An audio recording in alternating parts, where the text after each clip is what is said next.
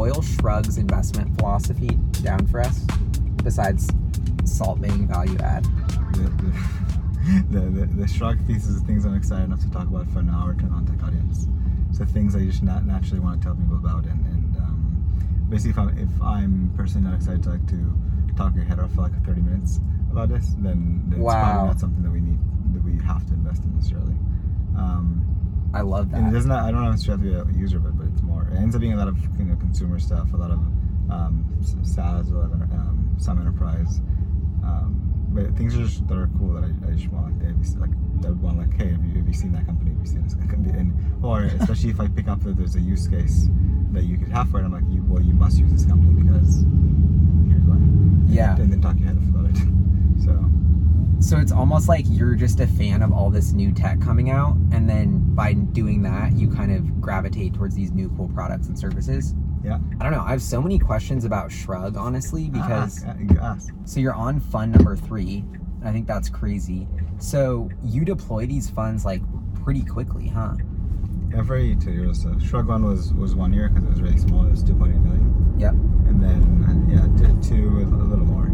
2 years was pretty standard. And you deploy all of the money you raise over 2 years? And how many? Most of the money. Usually funds have 50-50 from a reserve standpoint. So when you say it's a 2-year fund, you're really investing for 2 years, but then you actually have half the fund left to deploy, and you're doing that kind of later. For follow-on deals of deals that are winning? To protect ownership in the ones that to maintain your ownership, which can get really expensive when things really take off.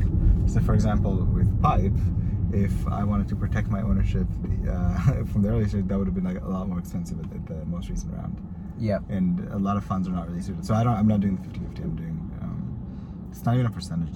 I just kind of left from Shrug 2 about $1.5 million kind of left over, and then started deploying Shrug 3, and then when things kind of raise follow-ons, I'm just kind of doing top offs from Shrug 2, for the reserves. But then if I want to do deploy a substantial amount, then the SPVs and a lot of ways to be flexible on top of the fund's allocation. After you I basically trade I'm investing from the fund up to a certain check size, more or less, and then while having the flexibility to do SPVs on top of it, or at the same time too. So and I love the SPV model, and that really inspired HyperWalk too, was seeing you do the SPVs and okay, I'm gonna get this allocation for my fund, but wait, it's strategic to get other people involved and have them co-invest in the deal as well, if the founder or the startup is willing to do that. And I feel that's blown up since you started doing it, right? That's why I send you deals, because it's to my benefit. It's not my it's to my benefit to get you into a deal. It's like a win-win. Because I say, look at all the videos he's done. He's very knowledgeable. You should want him in.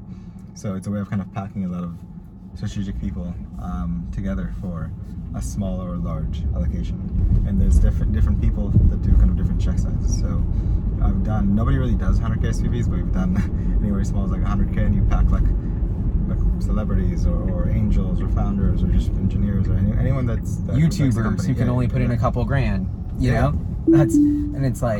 And I feel like you're hitting the trigger on such a big concept, which is left on the table, and a reason I'm bullish on LA actually, which is media. Okay, what does the influencer economy really mean? It's you have a direct establishment to go to your audience if you're an internet person, or doing whatever, and now that's transcending into wait, how do I monetize that with views, with my shows, or with my investment opportunities? And so I feel like everybody's becoming a VC, and even though that's the trendy new thing, there's a lot of realness behind it of these celebrities are really value add capital because they can bring authentic exposure to of the product or service to their audience, and that is the future of investing. Is if you're just capital, you're in the yesteryear, Yeah, that's almost I think the distribution of celebrities, that's almost the cherry on top if they actually post about it or anything. It's more that they've gone to a certain place where they know kind of how marketing works, how to, especially YouTubers and kind of influencers,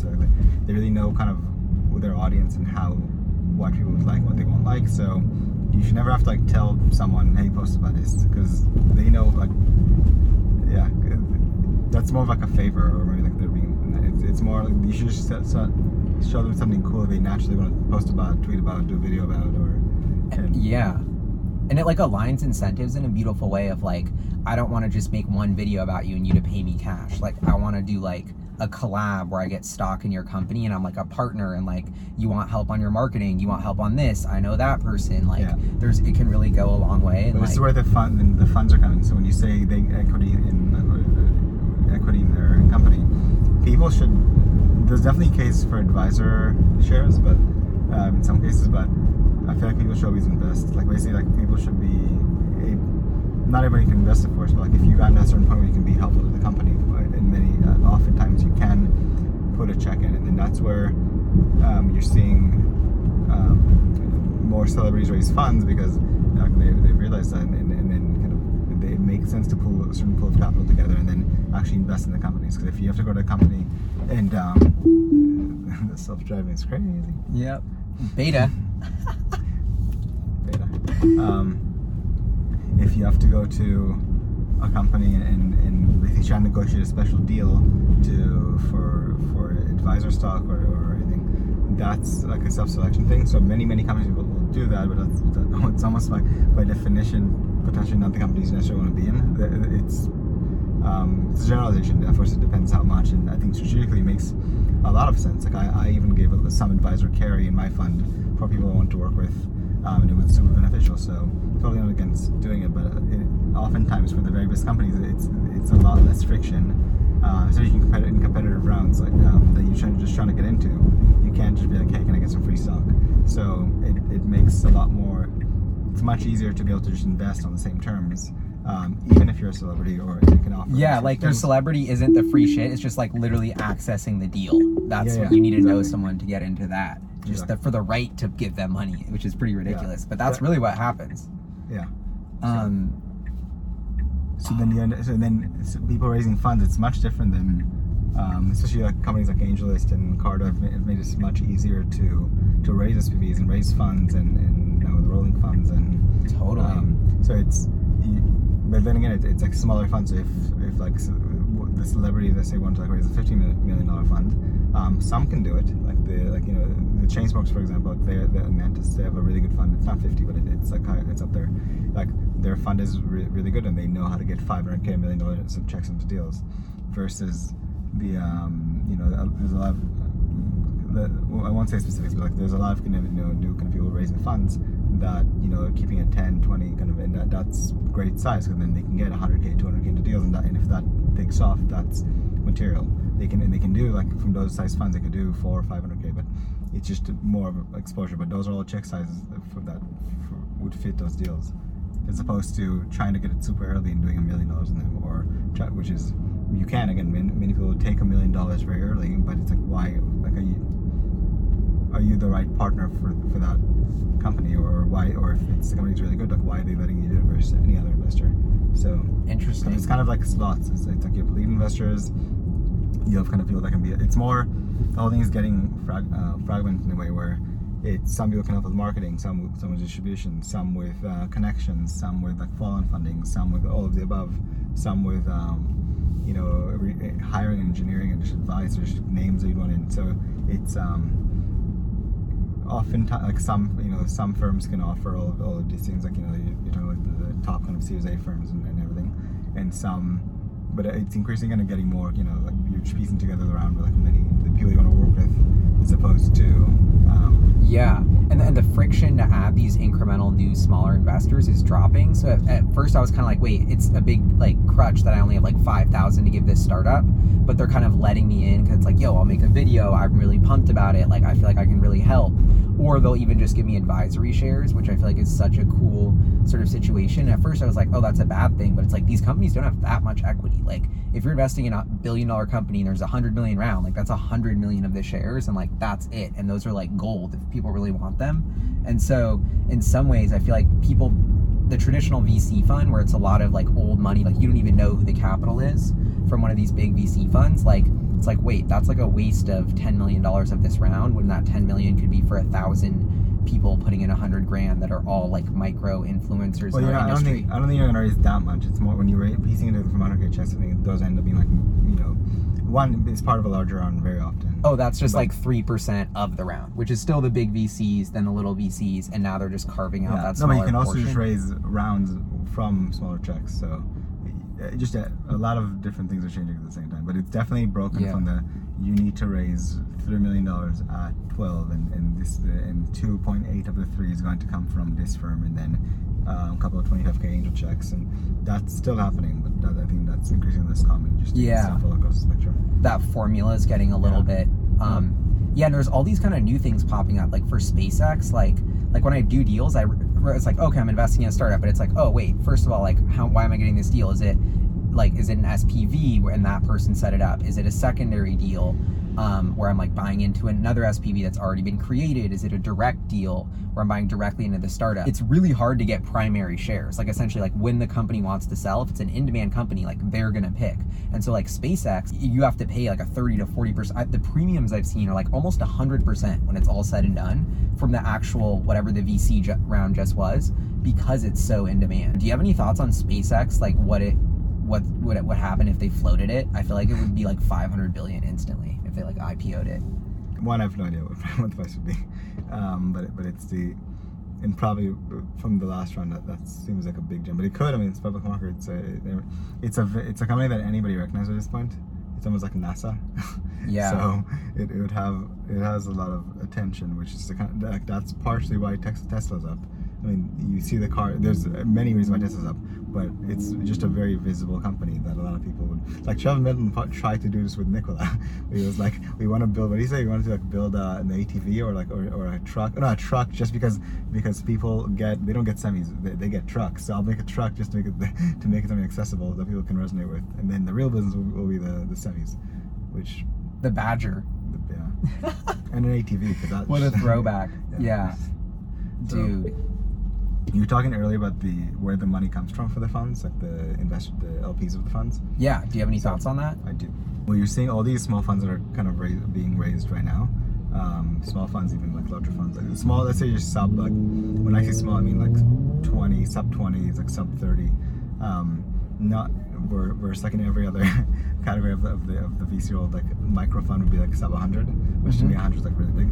So yeah, right. Basically 100 million, like that's a big. Yeah, so it's like above like 30 million, like you kind of need, and of course you can get a 40, 50, but like at that range, like when you start, you're probably going to like some institutional investors, like maybe like at the very least family offices and maybe like smaller endowments, and especially when you're raising like 100 million, you're going to trying to like raise money from pension funds. It's like the MITs of the world, I mean they deploy much larger checks when you're raising more like when you're raising 200 million to $1 billion, but basically like people that are allocating some portion, usually a very small amount of their pool of capital to venture capital, and everything else goes to like hedge funds and public stocks and bonds and whatever they're investing.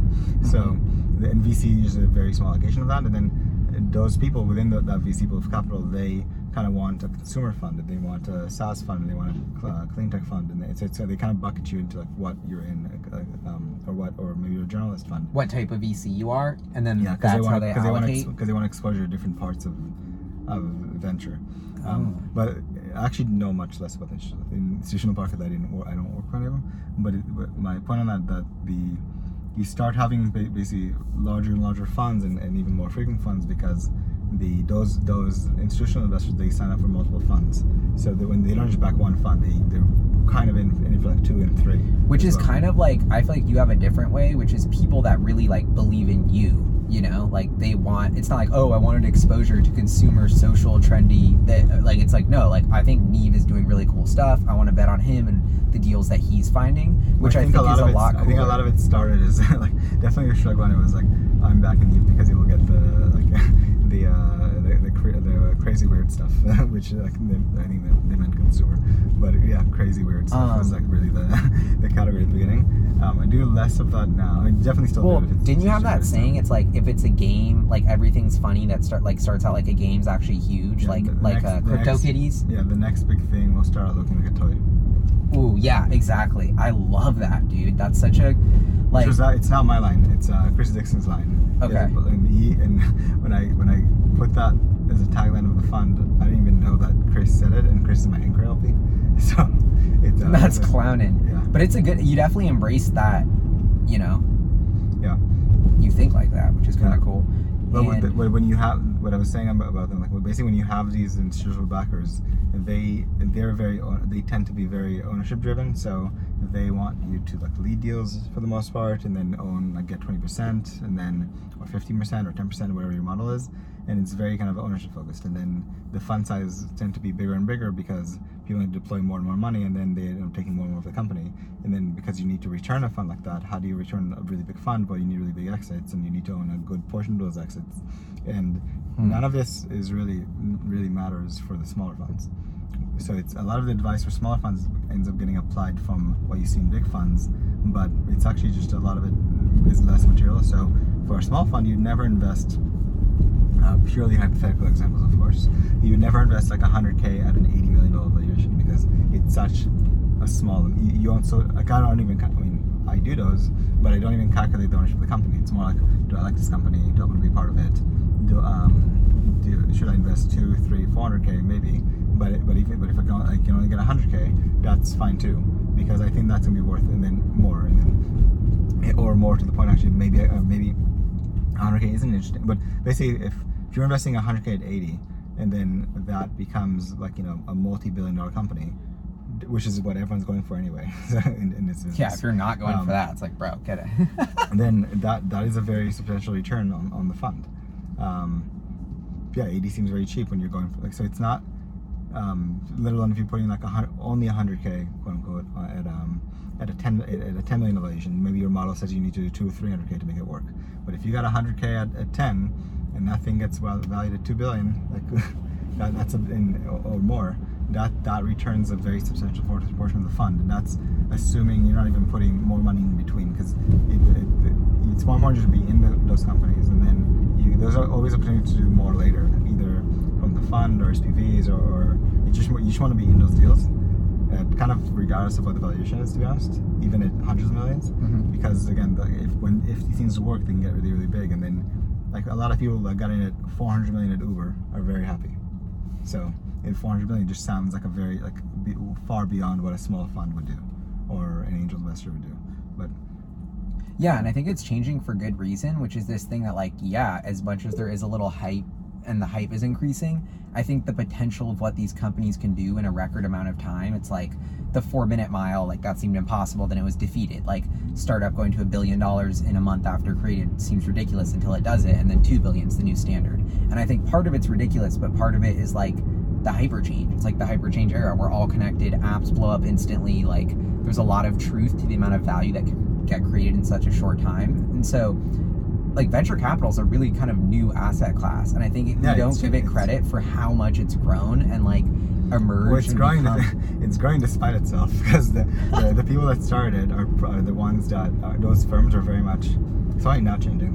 The firms that every year there's like some new firms break in kind of thing, but it's really like the top firms stay the top firms because they end up attracting the top deals, and then everybody else gets everybody else. So you just want to be able, like, with the top firms to see the top deals, and that's not as true for like for the smaller funds, because those firms need to lead deals. They need to lead a lot of deals to end up becoming really, really big, and there's only so many kind of firms that can handle, like, lead those rounds that founders end up going to.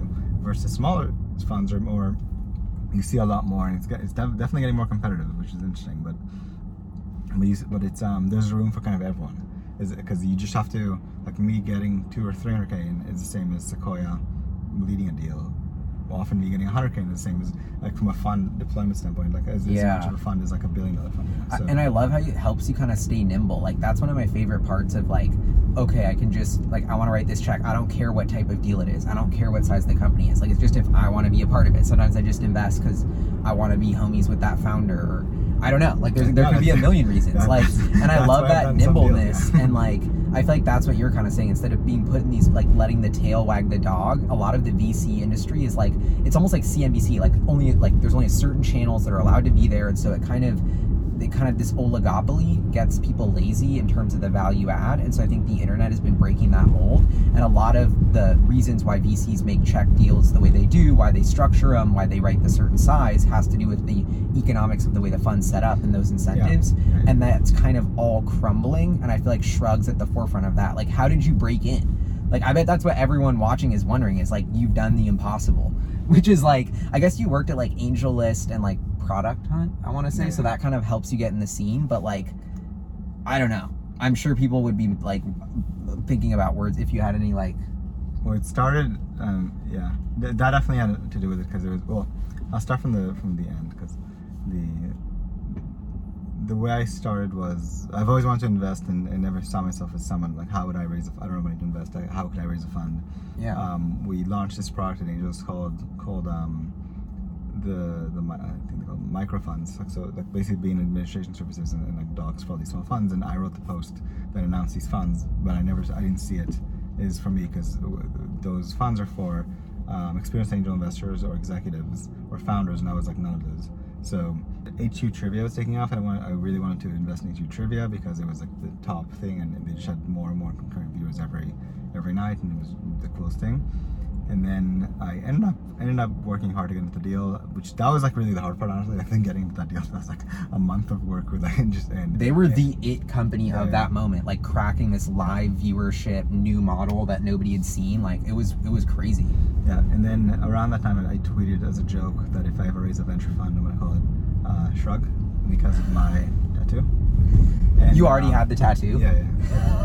Yeah, but that also started as a joke. But I tweeted, I was in Berlin like a year earlier, and I tweeted, it's decided I'm getting a tattoo of the Shrug emoticon because I was a Live tattoo follower. But I was like, it was a joke. That was a joke.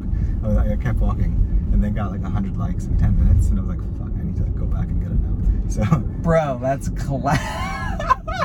Yeah, and that made my career. This Twitter, this made my career basically. So honestly, so it's anyway. So the fund, I tweeted that as a joke that if I ever raise fund, I would call it Shrug, and people kind of took me up on that. So a lot of it was So a lot of the people that became my first LPs were kind of like DMing me and like, hey, I'd back the fund.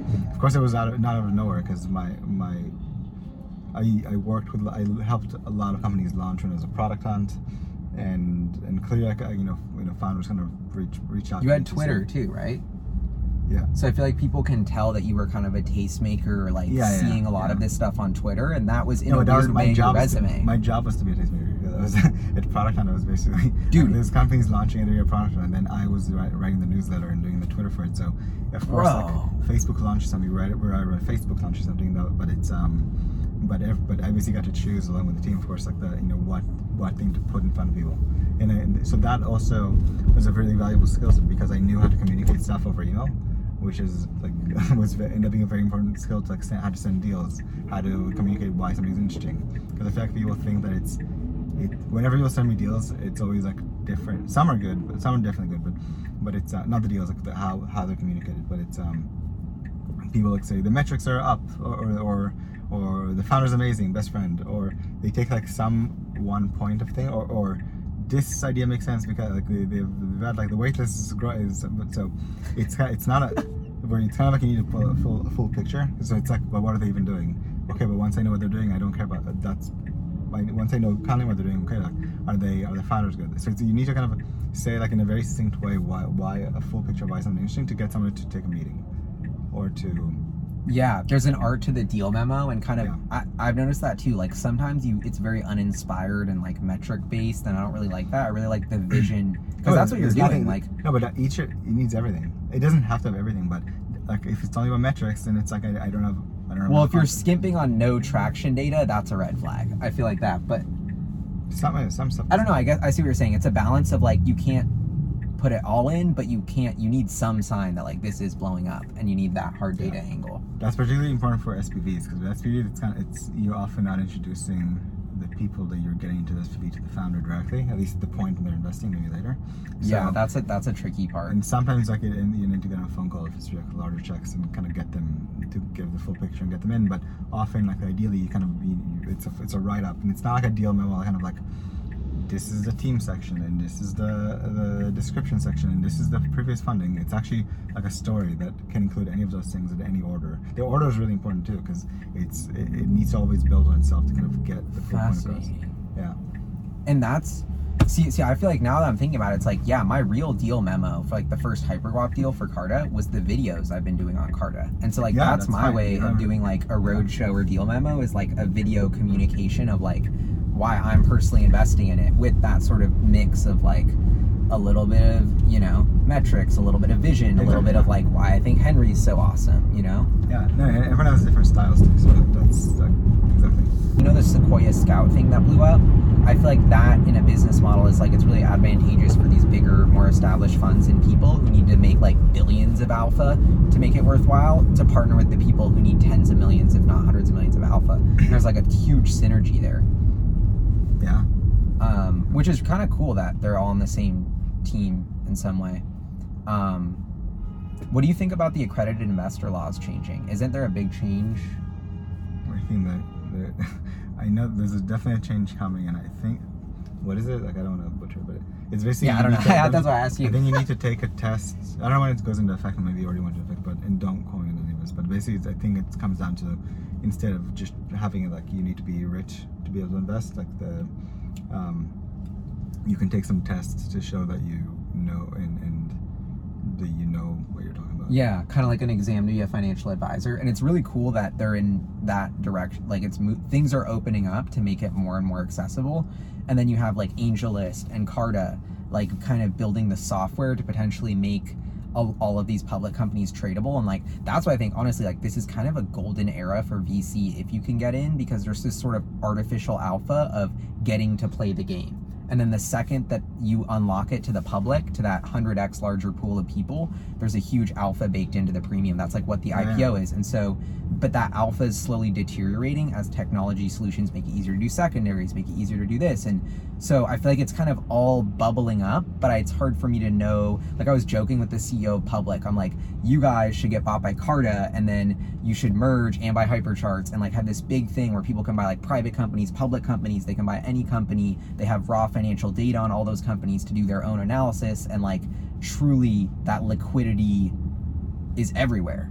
You know, so it feels like, I don't know what it'll look like, but it feels like we're moving that direction. Yeah, a good example is like, imagine SpaceX or Robinhood's very own shares, or kind of like just all those like hot private companies. If imagine those are listed on Robinhood, dude, that would be so cool. The price of those and like you could buy it, go up significantly. And it's like, bro, Robinhood or Public, like figure it out to make it a secondary market where you're charging a huge premium and carry, and people will still do it. And there's a ton of money to be made. Like essentially getting the SPV business going from this boutique one-off relationship thing, which it is now, to more of a digital platform thing, which is kind of what Carta X is, which is why I'm so pumped on it. But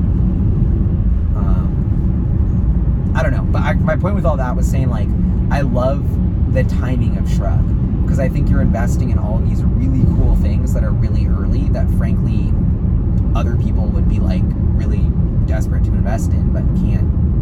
I don't know. People tend to be able to invest at a higher price. That's clowning. Yeah. No, but the SPVs like make it accessible to a lot of people to invest in these things that wouldn't have gotten access, but then they may back or work with certain people that that can give them access. It may not be the first round, but yeah.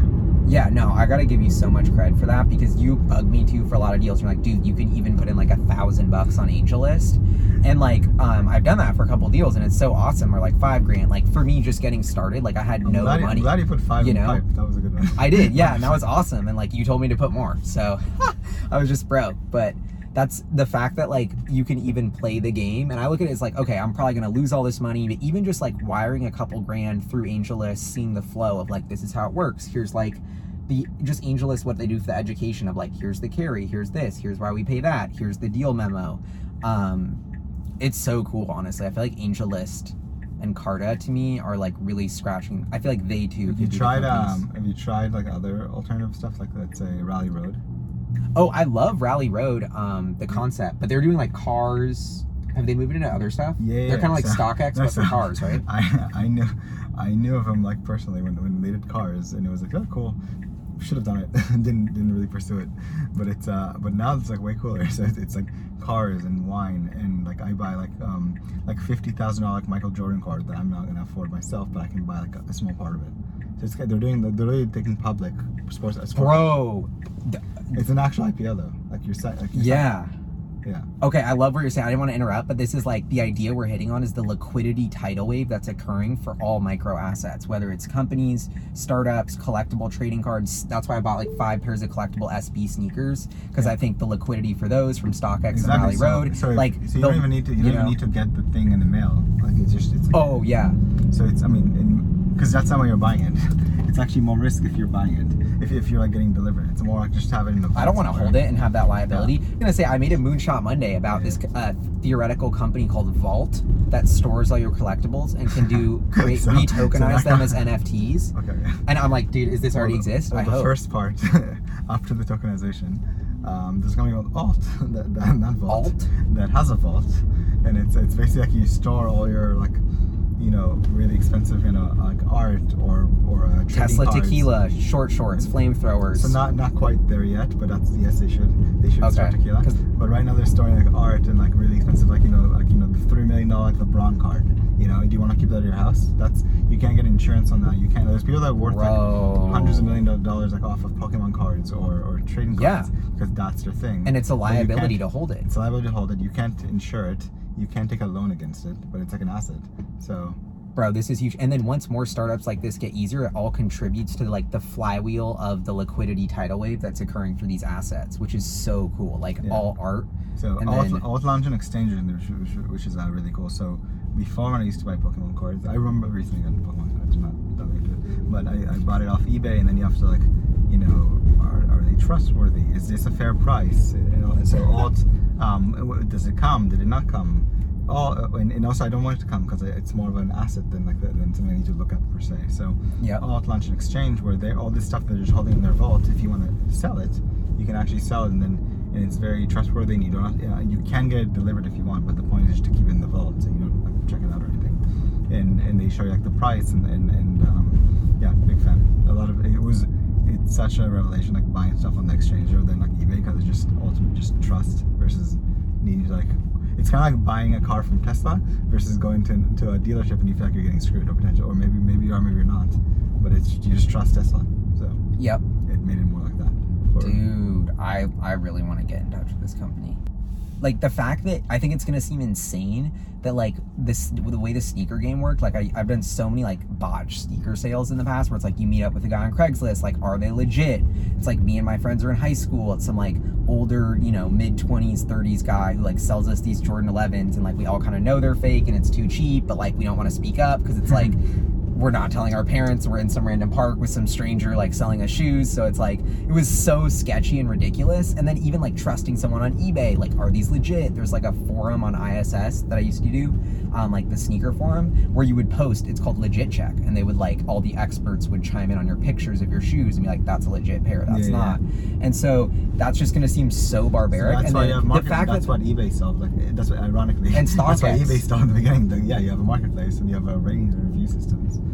And it's and the fact that the liquidity like hasn't been built into that system yet it's already a multi-billion-dollar market is huge. Like I think sneakers are like reselling just Jordans, I think, is like a multi-billions of dollars market before this technology exists. So you add this technology, I think we're into tens, hundreds of billions. Art's 1.7 trillion, and I lump this like things that people don't think of as art but are actually culturally more relevant than paintings these days: sneakers, Tesla tequila, Pokemon cards, NFTs. Like that's gonna be a $1 trillion asset class along with like classical art, you know. Are you planning to use Pipe for your subscription? The Patreons. And then get the cash up front? Yes. I don't know, honestly, because I like not being able to spend all my money because I'm really weird like that. But you can make more money if you had the money up front. Honestly, the CAGR of my portfolio is savage. So if I just got it up front and did it in Tesla. Tesla, or like, I mean, Unisocks. You can buy more Teslas. Little Unisocks, little ETH. Yeah. Cybertruck, Robotaxi, you know. If you thought the IRR is off the charts. Have you thought of buying a fleet of Teslas and just letting them appreciate? Actually, I know people who are doing that, so I didn't do it. But yeah, I think that's a dope idea. And I think there's a lot of businesses on top of Tesla, like the Tesla RV, that like Tesla won't quite do, that will become multi-billion-dollar companies. Like, although I don't know, like I always love, it's kind of like I see a lot of people trying to play the Tesla thing by like investing in lithium or like investing in this parts supplier, and it just reminded me of like when people would try to invest in the chip maker for Apple, and it's just like, just buy Apple, dude. Like all the value accrues to these market leaders and winners in a weird way. Well, I think it's interesting what you said about Tesla, that, you know, what is it? What's the market cap now? Like $500 billion or something? Like 600 or 700 billion. Yeah. Oh, really? It's pretty insane. Yeah. So like Apple really, and Amazon really put, and Microsoft, that's it though, really pushed it to the 1 trillion mark. But you said that Tesla could be a multi-trillion-dollar company. Yeah, I think Tesla's going to 10 trillion. 10 trillion. That's with energy. That's not even a real number. taxi. That's not even a real number. It's not even a real number. No, it sounds ridiculous. But I actually think there's a hack, because everything's going to be worth multi-trillions, and that's kind of like a, you know, inflation. But I don't know. What do you think? Do you think I'm crazy with the 10 trill? I mean, look at this. Drive myself. I mean, I don't know, dude. I've definitely drank the Elon Musk Kool-Aid, but like, what's it like meeting Elon? Really rattling at first, and especially even more rattling when you realize he's just a super chill, nice person, and then you're like even more rattled in some way. But yeah, I don't know. I think Elon was so dope in person, like just so cool, just like friendly, like super thoughtful dude, like. And I think it is kind of like, he's super nerdy, and it kind of goes overlooking, like, okay, you're analyzing CEOs. Like, that's kind of what we do, right? We're investing in companies. We're constantly reading and analyzing CEOs. And, like, the two things I want are, like, authenticity and transparency and honesty. Like, just being straight up with me. Elon is so straight up. That's why he's wrong a lot of the times, because he just tells you what he thinks is going to happen honestly, and he's wrong. But I love that transparency. And the other thing is just, like, are they smart? Obviously, that's a thing. But, like, the degree of detail that Elon knows about his businesses, and it just, you don't really appreciate it till you watch him talk and really ask him like the most random shit that I want to know about. You know what I mean? Like, I'm like, dude, like, he runs 3 companies with 100,000 employees, and like, I'm asking about the Octovalve heat pump on the new Model Y that I got, and it's like, you know, and then bam, and it's just like, he knows it down to the T, and is like also kind of hinting that this technology could be used to transform the air in our homes, and like the smart AC. It's just like, you talked about that with Rogan too. Yeah, I talked about that with Rogan, and I was thinking of, dude, when he let that slip on Joe Rogan, I've like been obsessed with that. And it's as much as it's smart heating and cooling, the filtration of our air, that's like, what do you believe that no one else believes? I believe that the air we breathe sucks because of cars, because of pollution, because we have vents that have dust in them that we never clean, that aren't designed to be cleaned. And it's really easy and cheap to put a hospital grade filter in all of our air systems, filter our air super clean, have it hooked up to a smart AC, and solve this multi-$100 billion problem we don't even realize we have, which is breathing shitty air. And also bam, the it's energy like, consumption. And energy consumption, yeah. And then the energy consumption goes down of heating and cooling, which is like, brings the stress of, you know. So what do you think they're gonna launch? Like, it's not like an AC, it's an AC unit. It's something like very much broader. It could be an AC unit, a retrofit, but I don't think that is it. I think it's a bigger, and this, honestly, I'm kind of curious what your take is on this, like the Tesla home. I feel like I keep thinking, like, if you're gonna do the roof, if you're gonna have Starlink on the roof, if you're gonna have the Powerwall, if you're gonna have to rig the electronics, if you're gonna have to put vents in every room, if I'm gonna have to put the filters in all the vents, like, do you think they're just gonna sell houses? Teslas just should build a whole house in a whole city, is I think the end game of like where that goes. And they have the best engineers in the world. That's how you get to 10 trillion. So. Yeah, there you go. Dude, we answered it. Honestly. Yeah. Like. Yeah. No, yeah. Yeah. So where are they going to build the houses? Not in San Francisco. You can't build the houses in San Francisco. Honestly, Starbase, Texas. Like, Elon's gutsy, dude. That's why I kind of love Elon. He's just like, Texas. Bro, this little town in Texas, I'm pouring in like 20 mil into their school district and like making it the dopest place to be. And like, it's so cool how he manifests what he wants. Is that where his kids are going to school? I don't know. But I think it's where he wants to live or spend a lot of time, because like, that's where this boat could, I think they're like Starship testing is. And honestly, you know who got me on this was Ross Gerber. He was trying to give me like some life advice yesterday about how, like, you know, when you're my age, like, you don't have that many moves left. Like, you're not thinking about the future. It's like, this is my time now. What can I do now? Like, I don't have time to waste. And he was saying how Elon's in that kind of mindset of like, this is it. Like, if we're going to Mars, this is happening now. Like, we need to test Starship. Like, there's no time. Like, this needs, like, so it's kind of. How many more tries do you think it's going to take him? I don't know, dude. Honestly, I'm such a SpaceX noob. Like, I don't want to pretend to know about it. I don't know. What have you been following the rocket launches much? Just the first crash, not too much. The first crash. It's really cool. I love the saying that like every rocket that blows up gets us closer to Mars because they like learn. I love that. Yeah, they should test as much as it's needed. Yeah, I'm like, dude, let's get all the blowups out of the way before I ride. Because they've crashed so little rockets actually, relatively, from all the other new rockets. In the whole like, I went to the first time they landed on the drone ship. I was in Kennedy for that. Dude, wait, so you saw that? They didn't land in Kennedy. They landed in the ocean. But it was. But then I was in Kennedy another time when they landed like next. You saw landing and you can like hear two sonic booms. It was really cool. What was that like in person? Well, the first one was like we were all cheering. It was like, because it was the first time they actually landed. And then I saw Elon at the press conference, and it was too scary to go say hi. But yeah, it was really cool. Bro, that sounds so magical. I really need to go to a rocket launch. I feel like that'll put it in context because you know how he always says CGI IRL. It's so loud. You like, can't even imagine. Oh, it's loud. It's like a roaring. You have to go. Yeah. Dude, that's why I don't get the whole like Starship. You can do it though, because I went when I was a product, so I could like document. It was like media kind of thing, so I could like document, and I was like periscoping and stuff like that. But it was but no, I think it was Meerkat, one of the two. But you were actually like valid, like you're gonna go document this.